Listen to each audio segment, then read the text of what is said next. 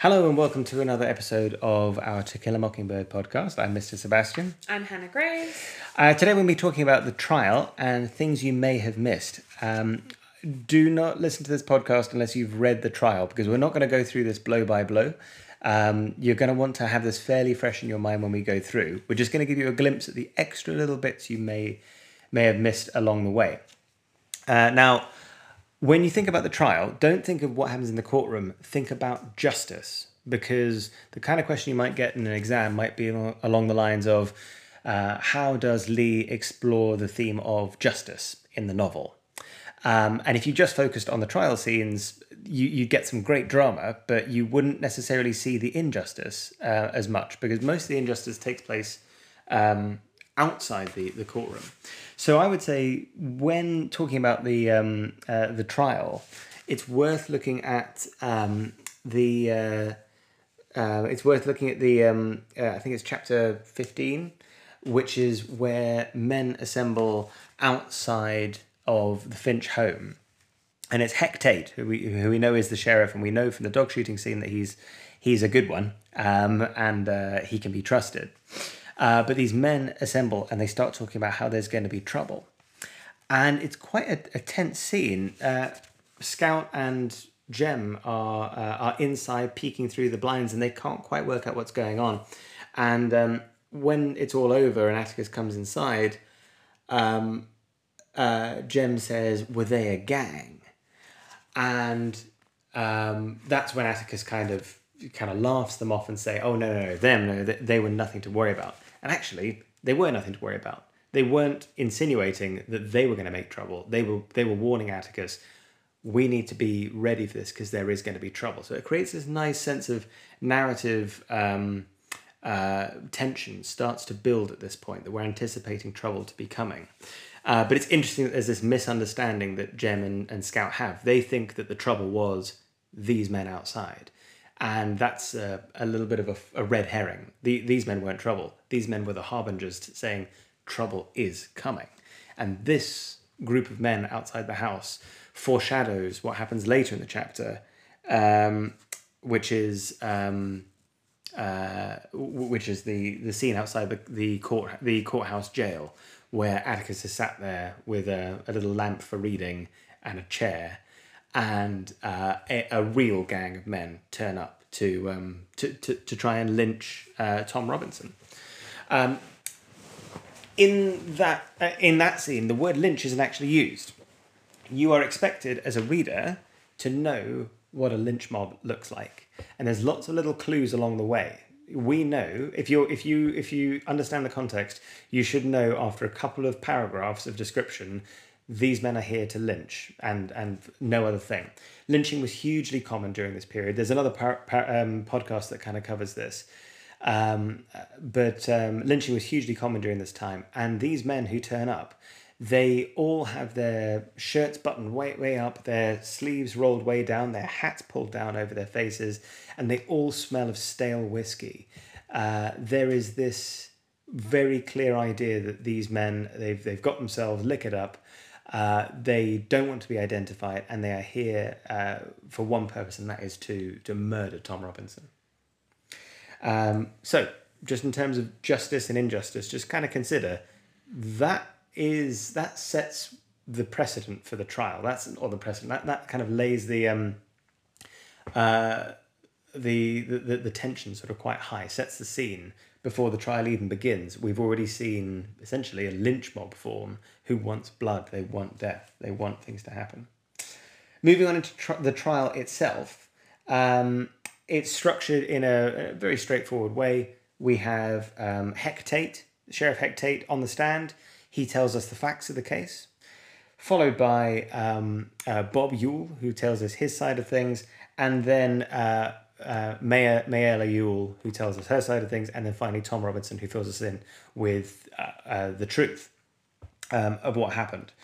So that's all fair. It's a great read. It's nice and dramatic. There's lots of aha moments that happen, but there's lots of little things that you might not notice that happen in there. So one thing is Bob Ewell's full name is Robert E. Lee Ewell. Who was Robert E. Lee? Oh, so he was a Confederate general, and it just sort of is a signal. A Confederate general, obviously fighting for the South, fighting for slaveholding. It's just a signal of the ways in which it much like that introductory chapter links us back again to the kind of obsession with the Civil War that runs throughout Maycomb and runs throughout the South.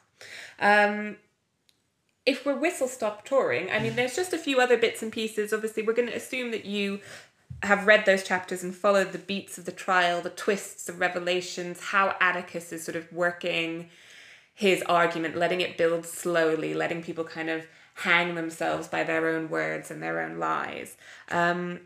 I guess it is interesting to note where, the courthouse is segregated, first of all. I mean, it's sort of like the lynch mob. It's another sign of, the reality of things and the environment, and that is where Scout, Jem and Dill end up sitting.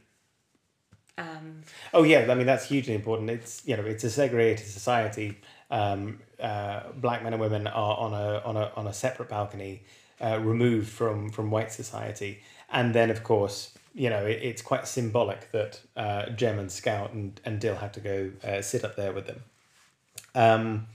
Other things you may have missed from the trial. So Mayella, different film versions, stage versions. Mayella is such an interesting character because she herself has a horrible life, and the narrator wonders at what must this person's life be like, because Mayella is the eldest daughter of Robert E. Lee Ewell. She has no mother, and she has numerous younger siblings who she basically takes care of and looks after. And we know that Bob Ewell regularly gets drunk and is generally up to no good. So this poor woman, she's basically a slave to her family, and she's just portrayed as this really tragic figure. She thinks that Atticus is mocking her by calling her Miss Mayella, which is a fairly standard. A very typical way of just referring to someone politely in the South. You'd be, you're Mr. or Miss, and then your first name, Mr. Edward, Miss Mayella, Miss whatever. So no one's ever been nice to her. She doesn't have any friends, and the one thing she's got that's good in her life is, I think it's some geraniums that she waters. But her life gets darker and darker. Yeah, so, it's implied, if... obviously, the Ewells and the prosecution are claiming that Tom Robinson raped Mayella. We, through sort of Atticus's defense strategy, realize this is all made up, complete conjecture. And through Tom Robinson's testimony, we learned that he saw a very different portrait. He saw this sad girl. He recognized it in her. But there are allusions that she has probably been a victim of rape and abuse, and that comes through Tom's testimony. It's on page 214. It says, the witness swallowed hard. So this is Tom Robinson swallowed hard. And Tom Robinson says, she reached up and kissed me on the side of the face. She says she never kissed a grown man before, and she might as well kiss an N-word. She says, what her papa do don't count. So it's just one line, it's quite subtle, and I think this is an example of the ways this book works on different levels for different readers. I think it's something that you might bypass or not focus if you read this when you were younger, but is nevertheless there. And it's, again, just another very subtle way that... information about Mayella's kind of very difficult home life, difficult situation, abusive situation. It's very clear that it was her father who, at least beat her up and is responsible for her injuries, is established. And some of that sympathy, finally, for the Yule children who are kind of dismissed earlier on in the novel. But yeah, that line, what her father do don't count. If you're a sophisticated reader, her father has, at very least been kissing her or touching her inappropriately. I mean, it's quite possible she's been a victim of systematic abuse from her father her entire life, which is just deeply, deeply tragic, and I think often goes over the heads of many readers. That also, bear in mind, is quite important, because the reason why Mr. Yule, by Bob Yule, takes revenge and wants revenge against Atticus after the trial, even though he won the trial, even though Tom Robinson gets sentenced to Atticus says, I embarrassed him in public. And, the whole court system, he had his day in court, but he was the absolute laughingstock, and all of his secrets came out. And if you consider how high the stakes are for Bob Yule, you've basically just had the entire town find out that if you read that line carefully, the whole town has just found out that you're a serial abuser of your daughter. You can't let that slide. You've got to challenge Atticus over that and threaten him. So there's a lot that rides on that. And if you read over it quickly, you can miss out this very, very important little line. Interestingly, it is so controversial, that line, it was cut from the 1962 film version. It's one of the few lines of dialogue that are cut from the 1962 film version. Moving on. During the trial, there are 2 points where we are introduced to a character called Mr. Dolphus Raymond. Mr. Dolphus Raymond is a character who's a white man who has a black family and mixed race children. I guess what's immediately interesting about that is we meet this character in a break from this trial, which is about the kind of prohibitions around interracial contact. And even though the trial is sort of purportedly about a rape, we as readers, know that didn't actually happen, and are sort of led to, agree with Tom's version of events, that Mayella Yule liked him and wanted to kiss him. He resisted, he's married, he knows the risks, and then Bob Yule found them.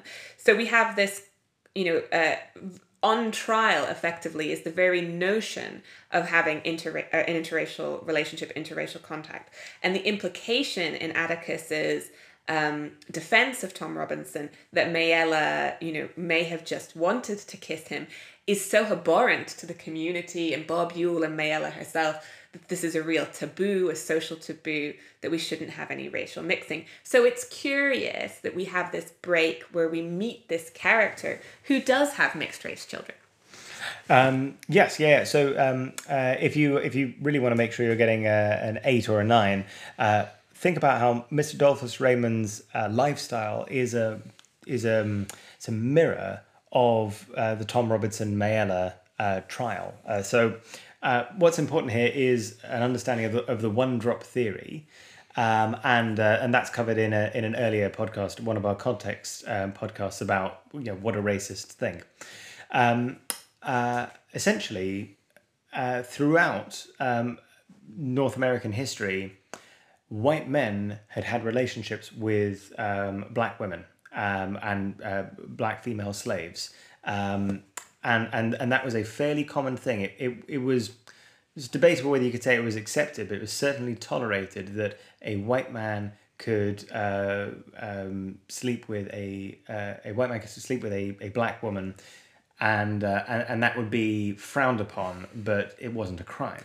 Yes, and of course we can actually debate, historically how consensual these relationships were, and that's a whole other thing. We cover some of that in that podcast about what racists think. But it was a sort of permissible transgression.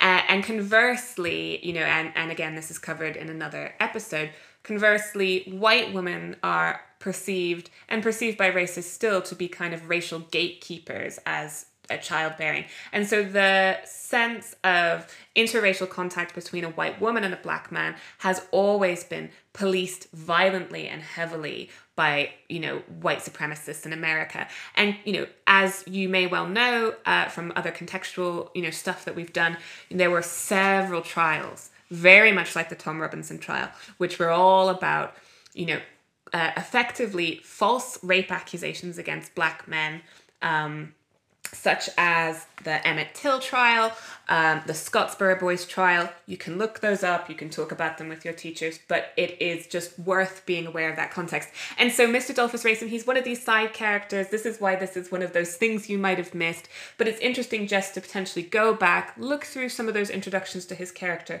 think about how he lives his life, how he's able to negotiate his relationship with the town, what does that say about the town, and what does that sort of tell us, especially about the trial that these young children, who are quite naive on sexual matters, go back to? It also brings us back to this word hypocrisy, which we see really throughout this whole text, which is, why is it that a relationship between a black man and a white woman ends up with a trial and a innocent black man being sentenced to death? And why is it that a relationship, a consensual relationship between a white man and a black woman is seen as being, well, not ideal, but tolerated in society? And that's potentially something just to have in your back pocket if you get questions about gender in this book, because I think you would naturally immediately go to things about Scout's tomboy status, her interactions with Calpurnia and Aunt Alexandra, the ways people are trying to feminize her. But there are other ways in which gender and race do intersect in this story. They're kind of side plots and alluded to. And so we just wanted to kind of draw your attention to that as another example of these little kind of small things in the trial that are part of the major story. And of course, just to bring last kind of shine a last light on Mr. Dolphus Raymond, the way he deals with it is he pretends to be drunk. Everyone thinks he's drinking whiskey. He's really drinking Coca-Cola, but he tells Dill it's just easier. It's just easier if people think you're a bit drunk, because then they blame the alcohol. That, however, is not actually confronting the problem. He's not Atticus. Atticus allegedly confronts these problems that society has. Mr. Dolphus Raymond has found a convenient way to have his cake and eat it. So other things he may have missed during the trial. For me, once the trial is kind of concluded, you get these really interesting little reflections on the trial that happen afterwards. And I would say that the trial and justice isn't really concluded until Tom Robinson is dead. A little reminder, he is described as having 17 bullet holes in him when he's found dead. So he goes to jail, and he knows that he's either going to get killed in jail, get life in prison, or get the electric chair. And so the story that we hear that Atticus tells us that he'd heard is that Tom Robinson said he just made a run for the prison wall and started climbing over it. And Atticus says, generously they said, if he'd had 2 working arms, he would have made it over. First of all, further emphasizing that he is a disabled man, just to remind us of that sort of sympathetic angle. But maybe this is going through my mind at the moment because of everything that's happening in America at the moment with the Black Lives Matter movement. But a one-armed man running away from a prison, still inside the prison trying to climb a wall, it should not take 17 shots to kill him. And they say they shot once as a warning and then they shot again. But there seems to be something quite bloody-minded and quite vindictive about the way he is killed. It doesn't take 17 shots to kill a man. And that just seems like excessive force. But what's more is we don't know that that's the case. Atticus doesn't know that that's the case. All we know is that Tom Robinson went to jail and the guards killed him. They say he was trying to escape, but 17 bullet wounds sounds pretty excessive. So, in terms of the trial, that's all we wanted to draw your attention to in this episode. The trial, it's not just what happens in the courthouse, which is fantastic, but it's the injustice and the stirrings that happen from before all the way through to Tom Robinson's death at the end.